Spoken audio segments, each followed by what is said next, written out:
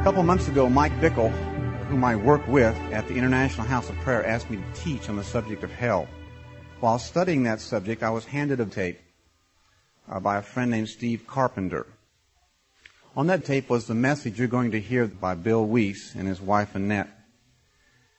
His message rocked my world, and it permanently altered the way I engage my family, my friends, and even people I don't know. And it's permanently altered. I'm not exaggerating, so please don't think I'm speaking with hyperboles here. It's permanently altered the way I look at the few remaining years I have on this earth. It's my prayer that God will do that in you today. I cannot exaggerate the importance of this message. Bill is a Christian. He surrendered his life to Christ at age 16. He's known the Lord for 32 years. Moved to California in 1976. Spent 10 years under the ministry of Pastor Chuck Smith in Costa Mesa, California. Bill is a realtor, as is his wife. For the last 15 years, Bill has been in the congregation and in the leadership during different seasons of Eagle's Nest under the pastorate of Dr. Gary Greenwald there in Orange County, California. You're going to hear the vision of hell, but even more important, you're going to hear a vision of intimacy with Jesus Christ and the love He has for this whole world. Bill was in hell. Wasn't a casual observer, as so many people have been, in legitimate visions. But he experienced the torments of hell for about a half an hour with absolutely no hope of ever escaping. Bill and his wife are deeply devoted to Jesus Christ and to the Word of God and to the leadership of the Holy Spirit. You're going to like them also. Please welcome Bill and Annette Weiss.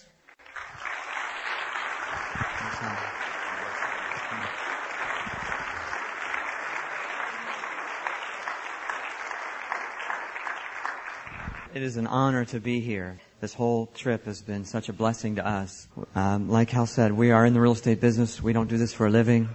We don't do this for money. We just know God has told us to go and tell the world about His love for people and the place that He doesn't want any of His creation to go to. So that's why we're here.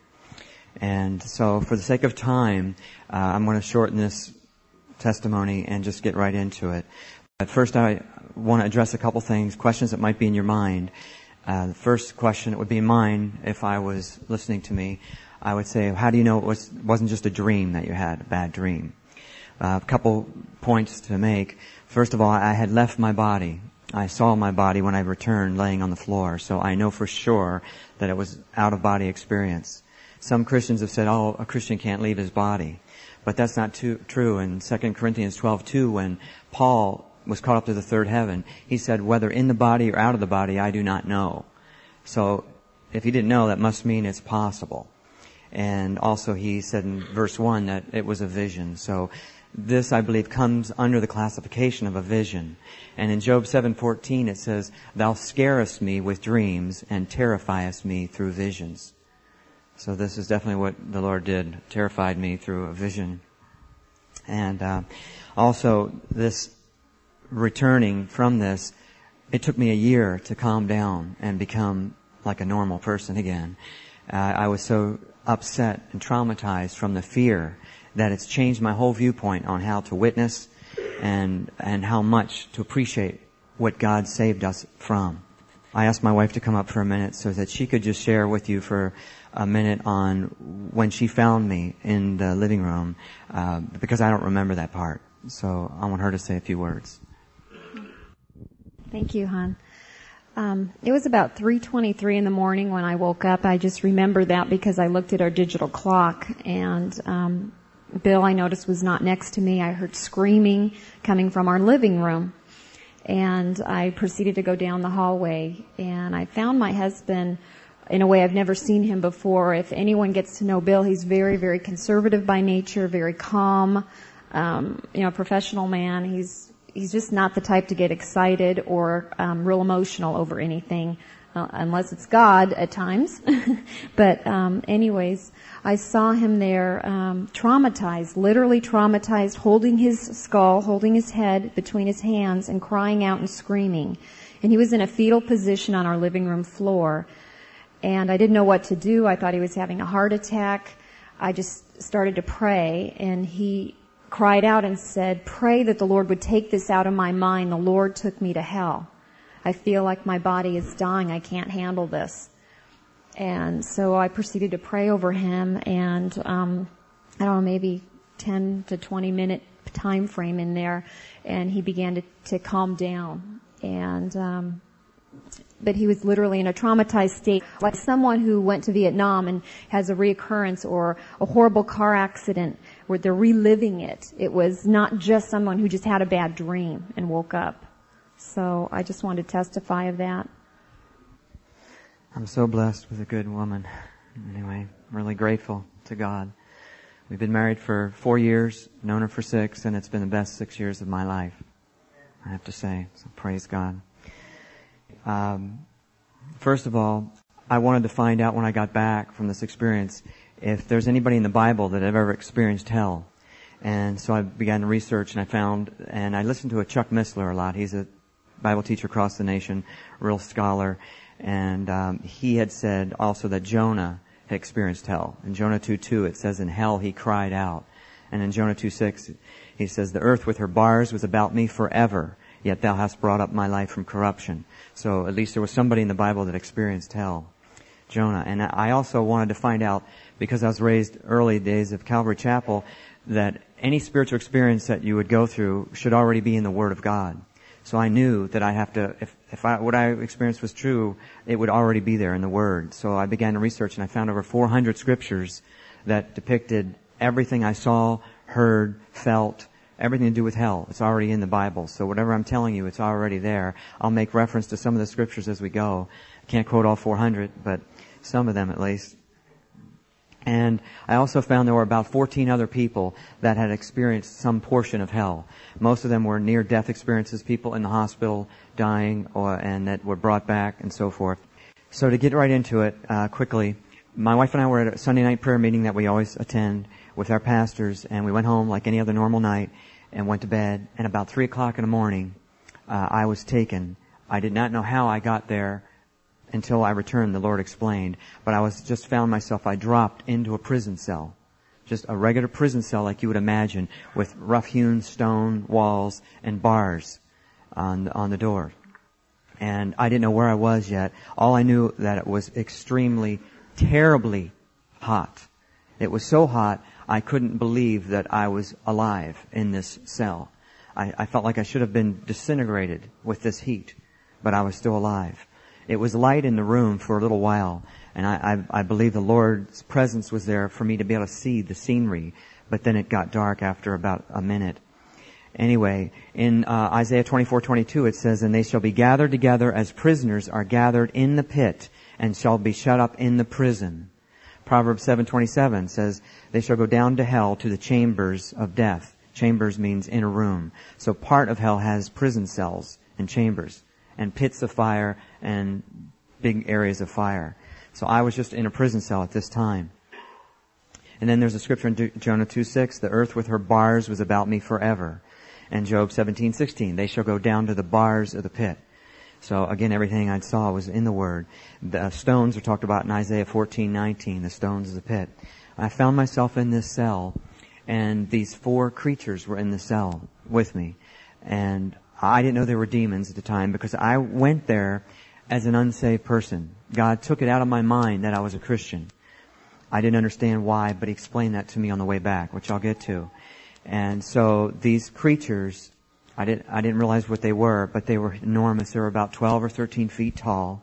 One you'll see in the video, and the one I'm going to try to describe to you, oddly enough, one of the people that gives their testimony, he saw the same demon that I did. So you'll see what one actually looks like. It's a really good depiction of one in the video.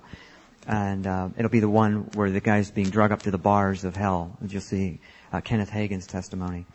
And anyway, they were all scaly. This one was all scales all over its body, and giant jaw sticking out with huge teeth and sunken in eyes, and it just was enormous.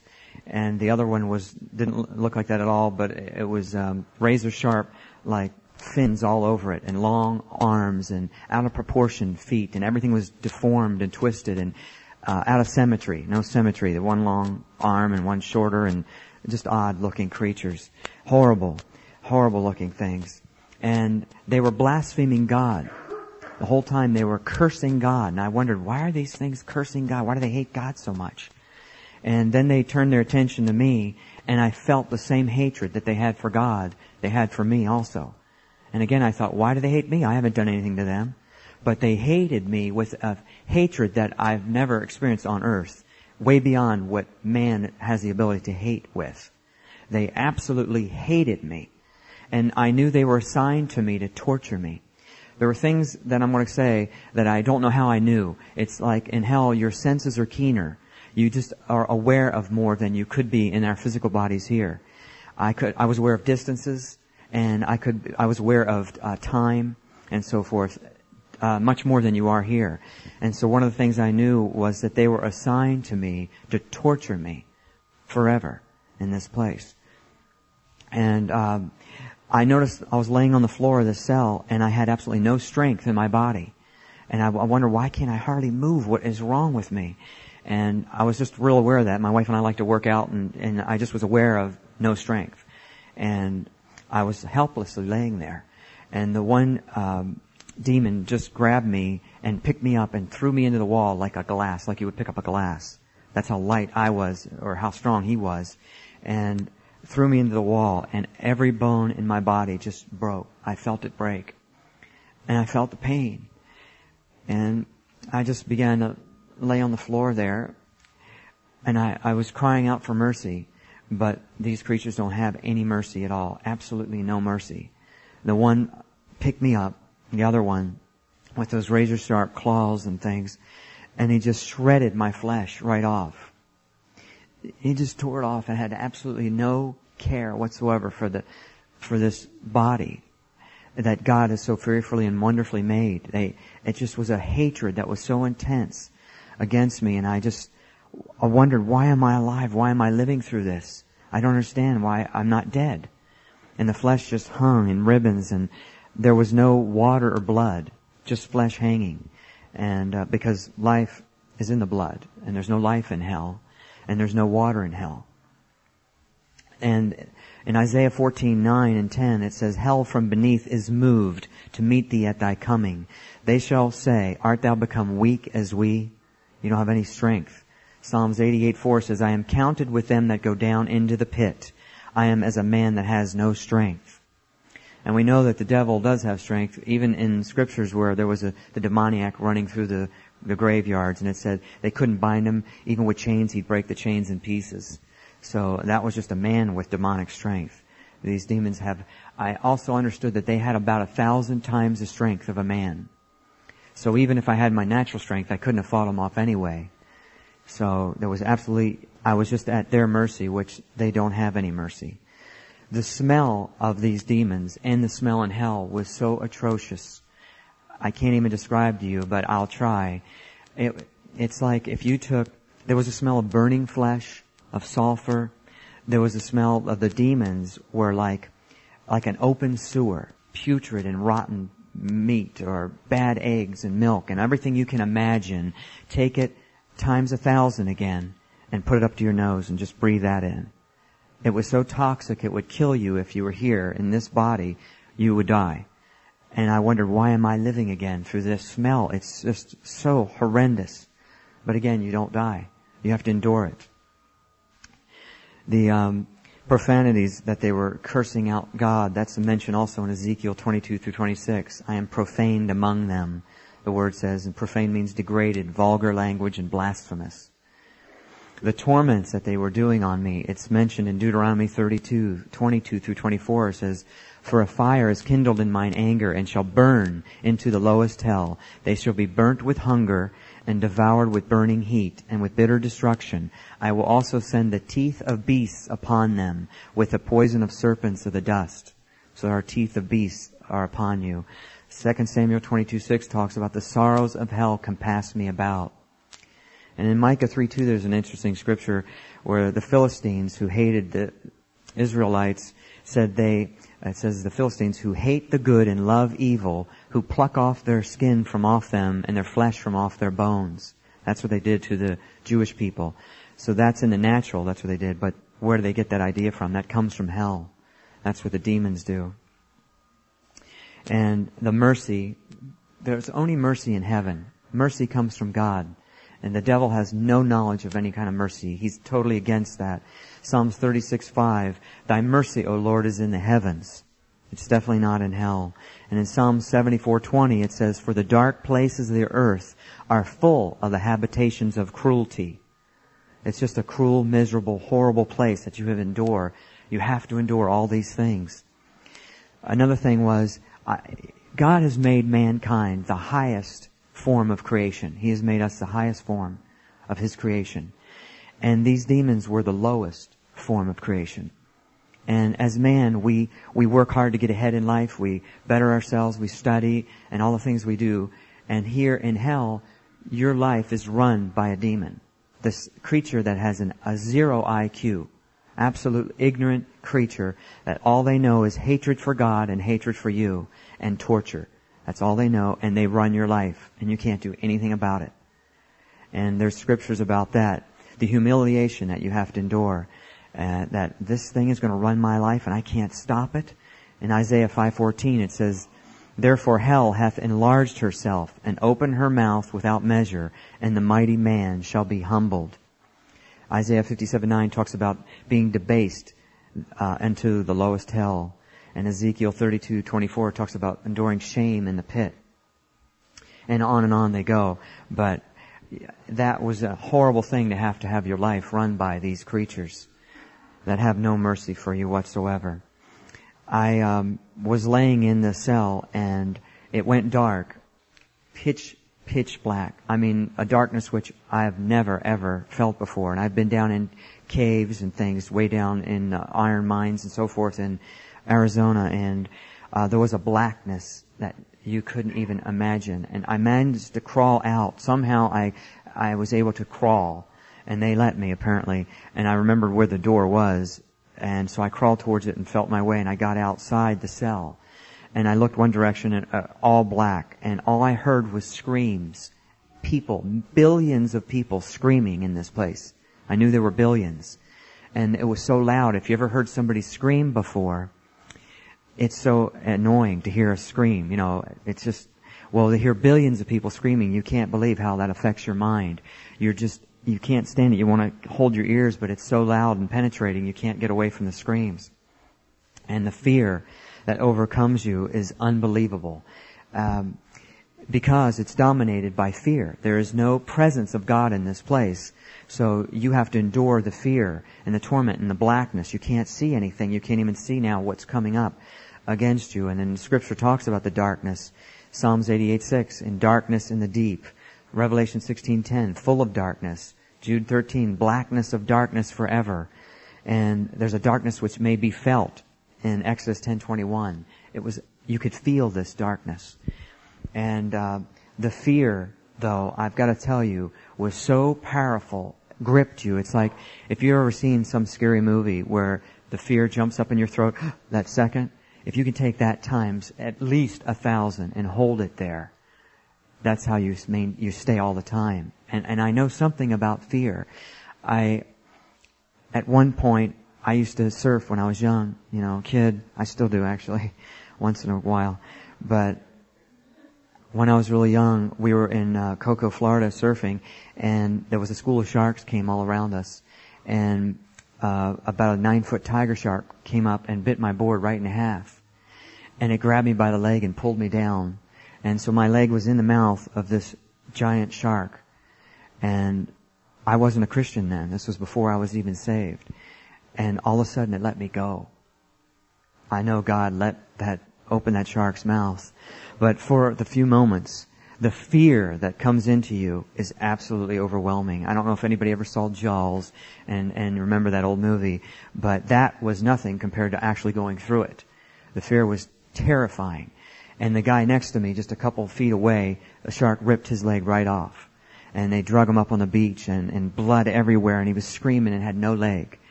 And so I understand fear, but that fear was nothing. Absolutely nothing compared to the fear I felt in hell. No comparison at all. And I think that was one of the greatest fears we could experience on the earth. So these are some of the things you have to endure in hell. It says in Isaiah 24:17, fear and the pit and the snare are upon thee, and noise of the fear. Even the noise it's talked about. And Ted Koppel, in a presentation he did on the Nightline about a year and a half ago, he visited some prison in our country, and he spent the night there. And he couldn't believe how loud it was that you couldn't sleep. Everybody's screaming at the top of their lungs, he said. That's what he said on the TV. And he was shocked at how people just scream and whine and all night long. So even in our earthly prisons, people are screaming. How much more in hell? And in Job 18:14, it says, the wicked ways of man, person that rejects the Lord, it shall bring him to the king of terrors. The devil is definitely the king of terrors. And I was outside now, the cell, and I looked this direction, and as I looked this way, I could see there was flames of fire. It was about 10 miles away from me. I knew it was 10 miles, and it was about 3 miles across, this pit of fire. So the flames lit up the skyline enough to see the landscape of hell, just a little bit that way. The darkness is so heavy, it just eats up any light. But there was enough to just see a little bit of the skyline. And it was all brown, desolate. I mean, absolutely not one green leaf, not anything of life of any kind. Just stone and dirt and black sky, the smog in the sky like. And the flames were leaping up real high so you could see it enough. And there's a scripture where in Deuteronomy 29:23 it says, the whole land is brimstone and salt and burning. That is, it is not sown, nor beareth any, nor any grass groweth therein. There's no life whatsoever in hell. It's so strange to be in a world where there's no life, like we enjoy here, the trees and the fresh air and everything. None of that. It's absolutely all death and dead there. And I talked about the heat. The heat was so intense, you can't even describe it. And it says in Deuteronomy 32:22, you shall be devoured with a burning heat, suffering eternal fire in Jude 7. In Psalms 11:6, it shall rain fire and brimstone and a horrible tempest. That's what's going on down in hell. It's so hot. All these things should kill you, but you don't die from that. You have to keep enduring all these things. I wanted peace of mind to get away from the screams and just get out of there.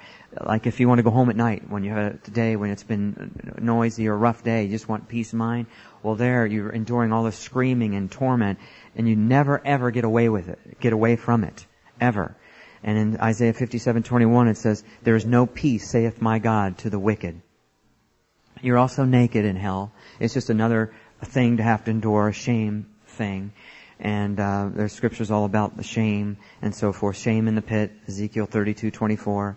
And Job 26:6 says, hell is naked before him and destruction has no covering. Now that means God can see into hell. So it's observable to him. But also you are naked in hell. Just another thing to have to go through. And there is no water in hell at all. No water. There's no humidity in the air. And no water of any kind. It is so dry. You are desperate for a drop of water. Just one. Just like the scripture says in Luke 16:23 and 24, the rich man said, and in hell he lift up his eyes, being in torments, and seeing Abraham afar off, and Lazarus in his bosom. And he cried and said, Father Abraham, have mercy on me, and send Lazarus, that he may dip the tip of his finger in water, and cool my tongue, for I am tormented in this flame. But Abraham said, Son, remember, and he went on to talk about his brothers and so forth. But a couple points in the scripture. He wanted him to just dip the tip of his finger in water just to get one drop. That would have been precious. One drop. But you never ever get a drop. It's hard to imagine how dry your mouth is if you can imagine doing a marathon run through Death Valley and having cotton in your mouth and staying there for days, and it just continues like that. Just dry, absolute, desperate for a drop of water. Another thing in the scripture quickly it revealed to me was, we knew there was a great gulf fixed between them in hell then, between paradise and Hades. And the rich man saw Abraham a great far off. In the natural, how could he recognize Lazarus and Abraham? First of all, he never met Abraham, and then to see someone that far away, you wouldn't really know who they were. But it's just certain things you know in hell, you understand. Like I was saying, the depths, the how far away and so forth. And one of the demons grabbed me and dragged me back into the cell and began all these torments again, which I'd really hate to talk about that part because I just don't like to have to relive the torment. But they began to crush my skull.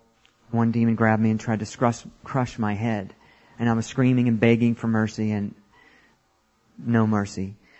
About this time, they each grabbed an arm and a leg and were about to tear off my legs and arms. And I thought, I can't endure this. I can't endure this. And something grabbed me all of a sudden and pulled me out of the cell. I know it was the Lord, but then I didn't know that. I was there as an unsaved person, so I didn't know these things. I just went there just as if I had never accepted the Lord. And I was placed over next to the fire that I had seen. I was standing alongside that pit. And I was beneath a cavern, like a giant cave, tunnel going up. And alongside the fire, I could see through the flames just enough to see bodies, people in the fire, screaming for mercy, burning in this place. And I knew I didn't want to go in there. The pain I endured already was bad enough, but the heat and the flame I knew was worse. And these people were begging to get out, and there were these big creatures lined all around the edge of it. And as the people clawed up trying to get out, they would be shoved back in to the fire and not allowed out. And I thought, oh, this place is so horrible and horrendous. All this is going on at the same time. You're thirsty and you're hungry and you're exhausted. You don't get to sleep in hell either. You need sleep just like you would now. Your body needs sleep. Revelation 14:11 says, "And the smoke of their torment ascends up forever and ever, and they have no rest, day nor night." You never get to sleep. You can imagine how that is, never sleeping. And the water again, Zechariah 9:11, "The prisoners out of the pit where there is no water." Absolutely no water in hell. I knew that hell's location is in the center of the earth. That's where it's at, in the center of the earth. I understood that I was about 3,700 miles deep in the earth. And we know that the earth's diameter is 8,000 miles, so halfway would be about 4,000. I was about 3,700 miles down. And in Ephesians 4:9 it says, Jesus descended into the lower parts of the earth. Numbers 16:32 says, "The earth opened her mouth and swallowed them up, and they went down alive into the pit, and the earth closed upon him." That's where hell is right now. Later, hell and death will be cast into the lake of fire, and it says that'll be cast into outer darkness. That's after Judgment Day, but right now it is in the earth. And I was alongside this pit of fire, and I saw all these demons all lined up along the walls, all sizes and shapes of every kind of deformed, ugly creature you can imagine. There were all twisted, deformed creatures, huge ones, small ones. There were giant spiders, huge spiders this big, and rats and snakes and worms, because the Bible talks about worms that cover thee, Isaiah 14:11. There were all kind of abominable creatures everywhere, and they seemed to be chained. They seemed to be chained to the walls. And I wonder why these things are chained to the walls. I didn't understand that. But there's a scripture on that where Jude 6 says, "And the angels which kept not their first estate, but left their own habitation, he hath reserved in everlasting chains under darkness unto the judgment of the great day." And so maybe that's what I saw. I don't know, but that's what it appeared to be. And I was glad because I didn't want them to get to me. They all hated me with a passion. That was another thing I didn't understand, was they weren't just creatures. They had a hatred towards mankind. So I was glad they were chained to the walls.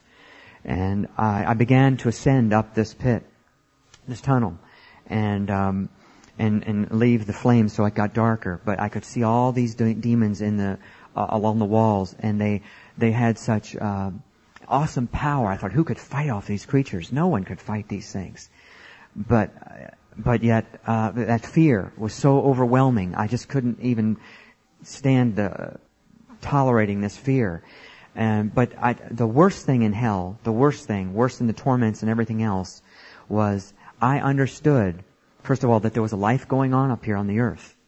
And that people up here most people had no idea that this world exists down here. They don't even know this is a real world down here, and there's billions of people suffering and begging for one chance if they had an opportunity to get out, but they never get a chance to get out.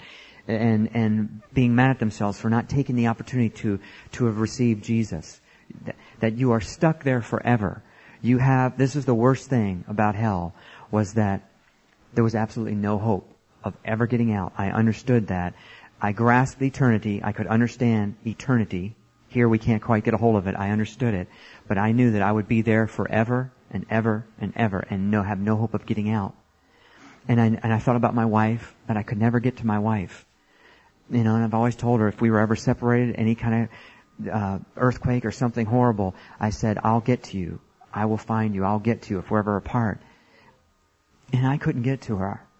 I could never see her again. And she would never have any idea where I was. And I just could never ever talk to her again. And that thought just absolutely bothered me terribly, to not be able to talk to her and get to her, and for her to not know where I was, and have no hope in this place, to never get out. You understand? You never get out of here, ever. See, on earth, there's always hope. Even people in concentration camps had a hope of getting out, or dying at least, to get out of it. But we've never experienced a totally hopeless situation. And in Isaiah 38:18, it says, they shall go down into the pit and cannot hope for thy truth. No hope. And the truth is Jesus. He is the truth.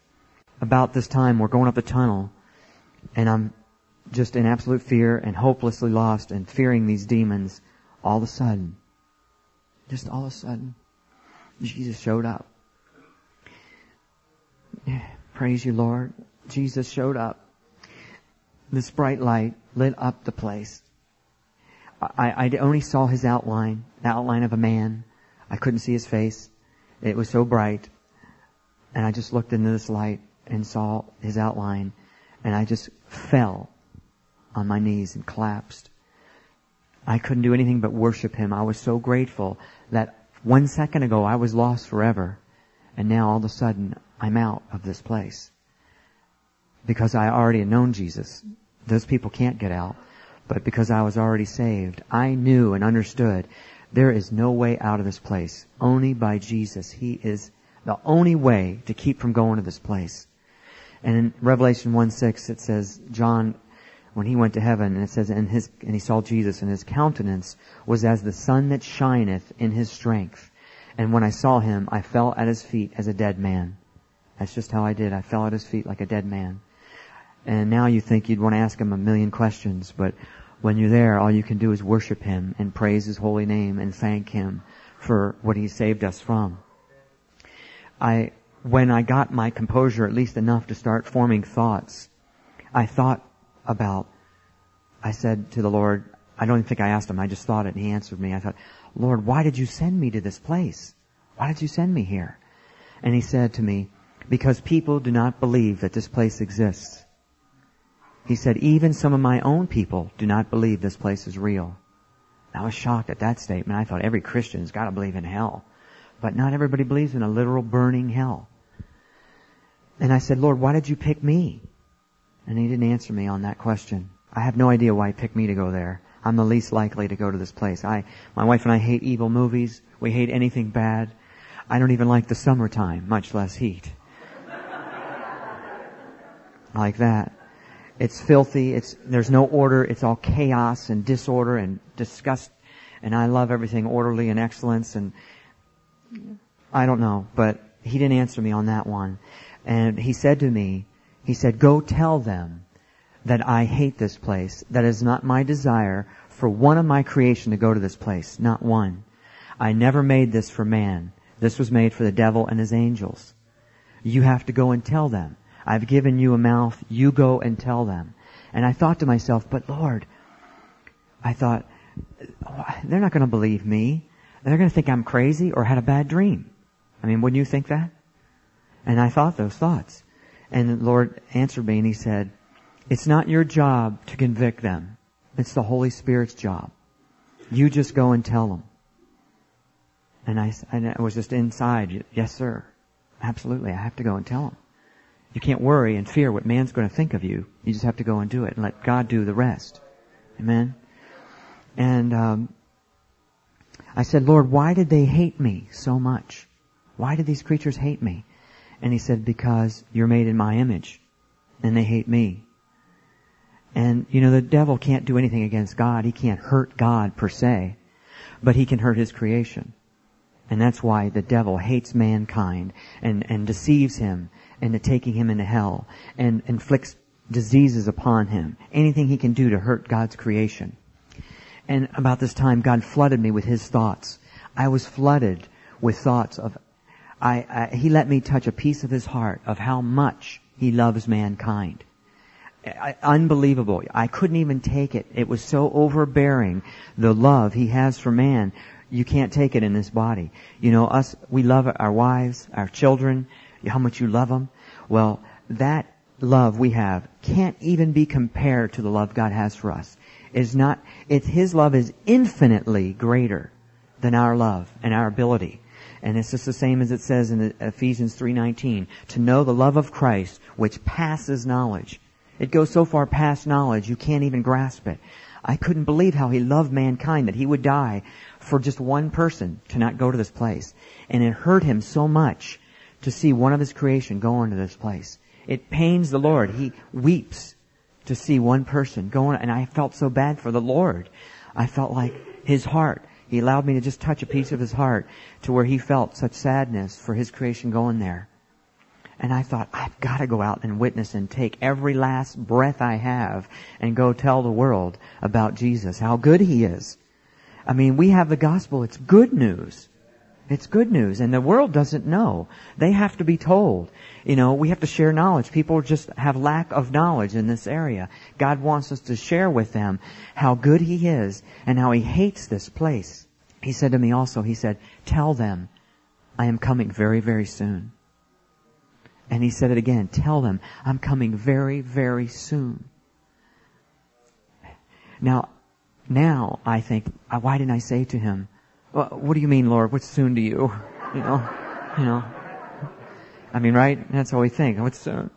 But I didn't ask. You just don't think to ask things then. You just want to worship Him so much. You can't even believe to be around the peace of God that comes over you being next to Him. Is unexplainable. I've been in anointed services like you all have, but there is no comparison to the love and the peace of God that you feel being next to Him. And then when I looked up and I saw those demons on the wall that were so ferocious, they looked like ants on the wall. They just looked like ants, like they were still big, but with the power of God next to you, all of God's creative power, those ants look like ants on the wall. I couldn't get over it. And I thought, Lord, they're just ants. And He said, you just have to bind them and cast them out in my name. And I thought, boy, the power He's given the church. These things that were ferocious were no match for a devil without Jesus. None. They're ferocious. But with Him, they are nothing. And just a boldness rose up in me right then when I saw these creatures. I felt like, you creatures were the ones torturing me and wanted to tear me apart? Come on now. Maybe a little bit of, I don't know, the flesh rose up or something, and come on, Jesus get them. And we went above the earth's surface, and we had to keep going up the earth's surface. We went above because we were still in a tunnel. I couldn't see it anymore, but it was like a whirlwind, a giant whirlwind we were in, and we kept going up. We had to go up it to get out of it, apparently. And when we were going up it, when we got up to the top of it, I looked down at the earth and it was about like this high. The curve of the earth was like that. It was awesome to look back at the earth. And I know God allowed that for me. He could have left that tunnel any which way He wanted, but I think He knew in my heart as a kid I always wanted to see what the earth looked like from space. Maybe I watched too much Star Trek or something, but I just thought it would be really neat to see the earth and to see it hung on nothing, like the Bible says. It says in Job 26:7, He hangeth the earth upon nothing. And you look at it and think, what's holding this up? What's making it turn so perfectly? God is in such control.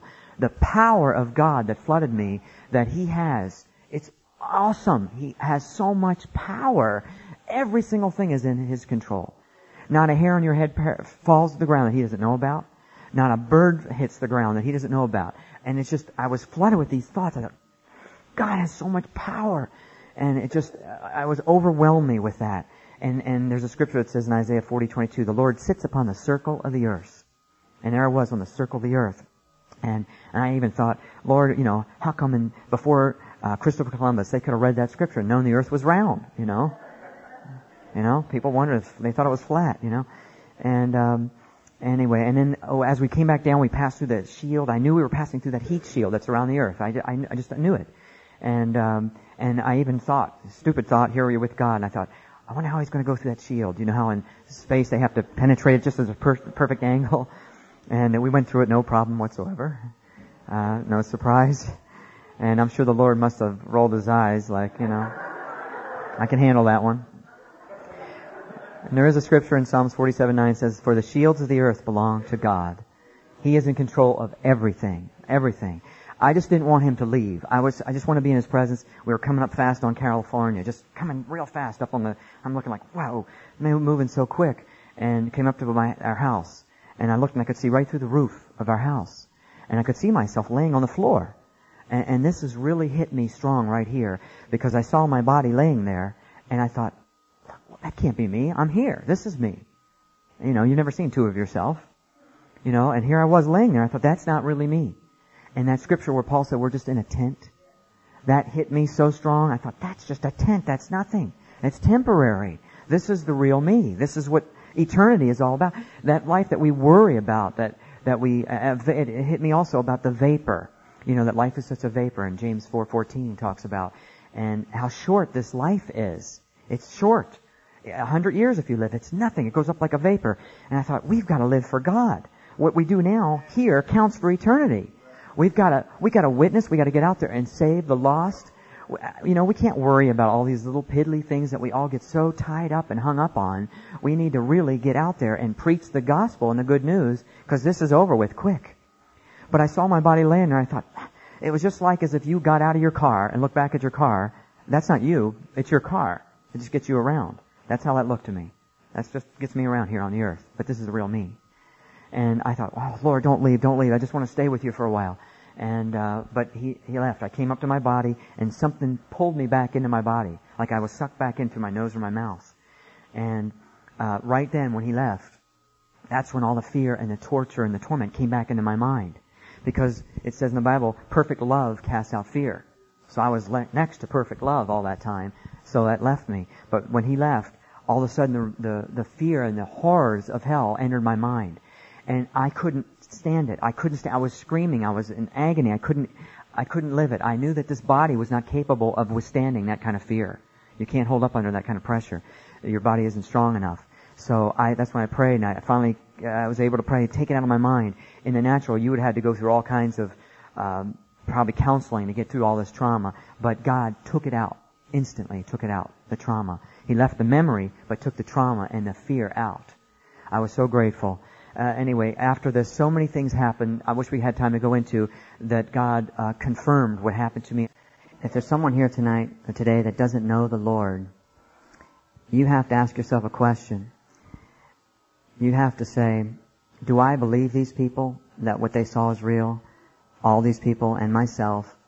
But more importantly, what the Word of God says about hell.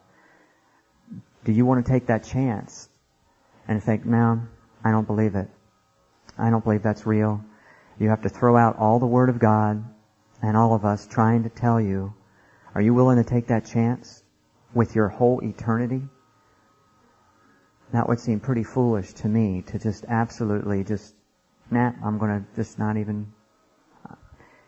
You can't let the devil deceive you. That big creature in the end there that was laughing, that's how the devil would be when you got to hell.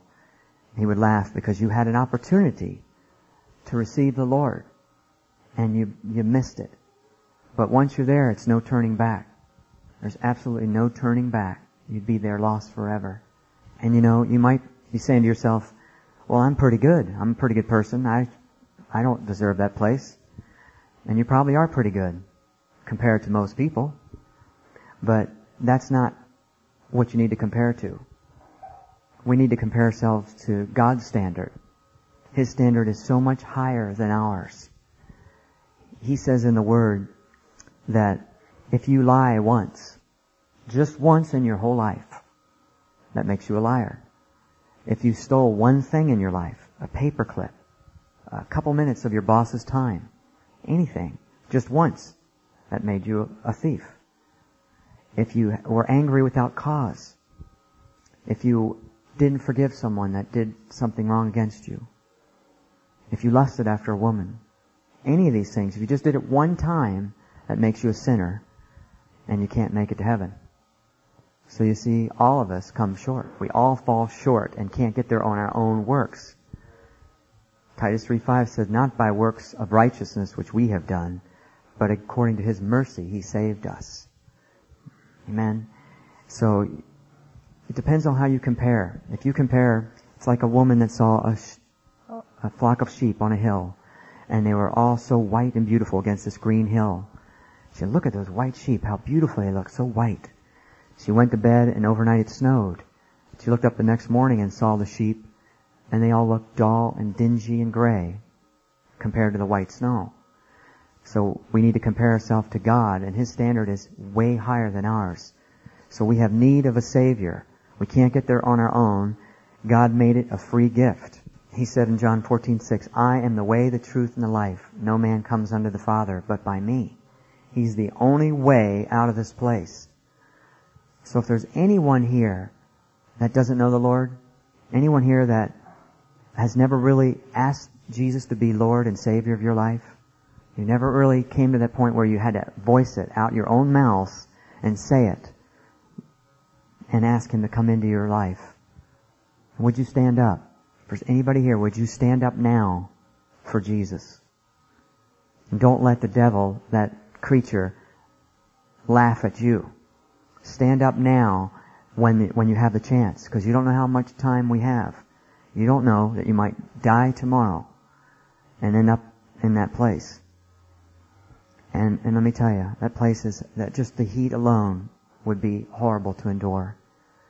Those people that we saw jump out of the towers, hold hands and jump, how horrible that must have been. You've ever been up high and looked down, to jump would be unthinkable. But they had to face that heat. And that was only for about 5 seconds. It would have incinerated them. And that was about 2,000 degrees. And scientists say that the earth, in the center of the earth, is about 12,000 degrees. So you have to endure that for eternity. If you're willing to go through that, that would be awfully foolish. Now is the time. The Bible's real plain. We are sinners. And whoever will call on the name of the Lord will be saved. Jesus said, if you will confess me before men publicly, then I will turn and confess your name before my heavenly Father and the holy angels.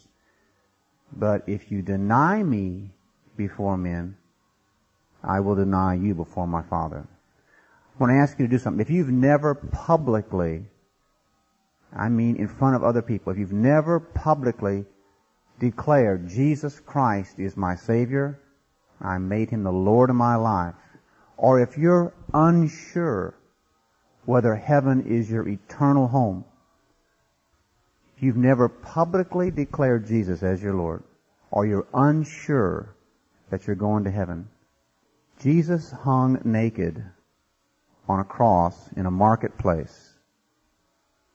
He hung there for you, endured your shame. If you'll pray this prayer from the depths of your heart, God will save your soul, and He'll give you an opportunity in the not too distant future for you to make it public. Pray with us, especially those who are in the congregation and know you should. God, I believe in you. Say it out loud. You are my Creator. I am a sinner. I've sinned in many points, willfully and unconsciously. I've fallen short. I've missed the mark. I'm stained with sin. Jesus, I believe in you.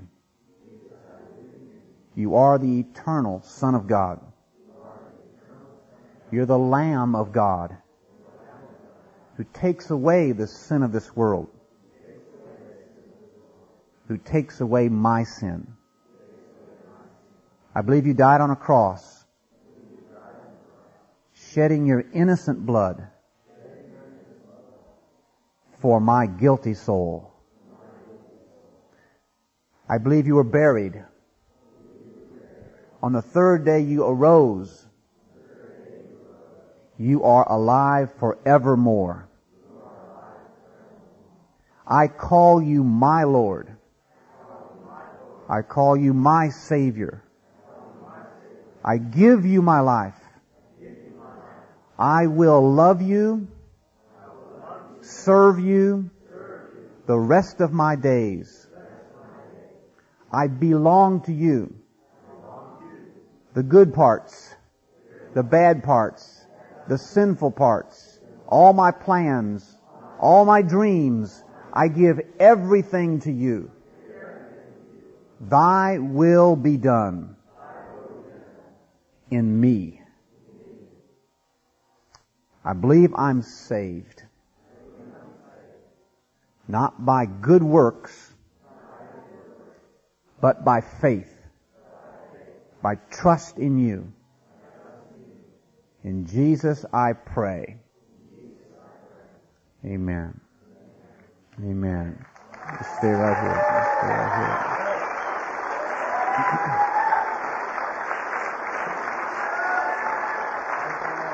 Hallelujah.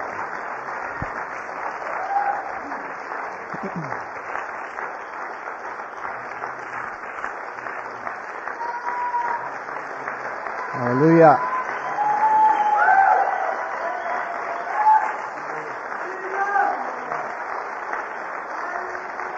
Praise God. Praise God. That response is perfectly appropriate. The Bible says heaven has no greater joy than one sinner repent. And we only know a pale example of what goes on in heaven when it witnesses what you've done today. I want to address the rest of you, and I'm going to drop out of this. I want to give an altar call for those of us who've witnessed this. We're really most fortunate to hear Brother Bill say what he experienced. And I'm going to issue a challenge to you. And I really would warn you, don't accept this unless you're ready for some activity of the Spirit in your life. I'm not trying to be flippant. I'm saying don't make this your confession unless you really mean it. And here's what it is. One, it's got two parts. One, I will no longer fear the face of man. The biggest single inhibitor to us acting like we really know there's a heaven and there's a hell. I will no longer fear the face of man. And two, I will talk to everyone I know the rest of my life about Jesus and heaven and hell. That is a huge commitment. Every person I know who reached people for Christ came to these 2 points of commitment. Why else have a relationship with anyone if not to share with them the glorious good news that saves their soul from hell? It's a felony in the spirit to know someone, to converse with them, to entertain yourselves with them, to enjoy their presence, and never tell them without Christ they're going to hell. Every relationship is to be a doorway to communicate the truth that you've witnessed today. So it's logical If you're not ready to do that, hey, I understand. But if you are ready to make those two commitments, if you agree, say this to God. God, I believe in you. I believe in Jesus, your Son. Your precious Holy Spirit. I receive the challenge of the hour. I declare of myself. This is my confession. I will no longer fear the face of man. I will not concern myself with the opinion of man. My reputation is of no importance. I hate the fear of man. I will tell everyone I know the rest of my life about you, Lord Jesus, about heaven and a place called hell. I step over the line. I will no longer be indifferent, preoccupied, not caring. I accept your word. I will not fear, and I will speak up. This is my confession to Almighty God. Just let the moment sit. Raise up your army, God, all over this city, nation, and world. A people who have rightly discerned the times in which they live. A people who have come to understand eternity is the next moment away. Who see with clarity into the glories of heaven and the horrors of hell, and order their priorities to obey God. Now, grace, God. They've made a bold confession, God.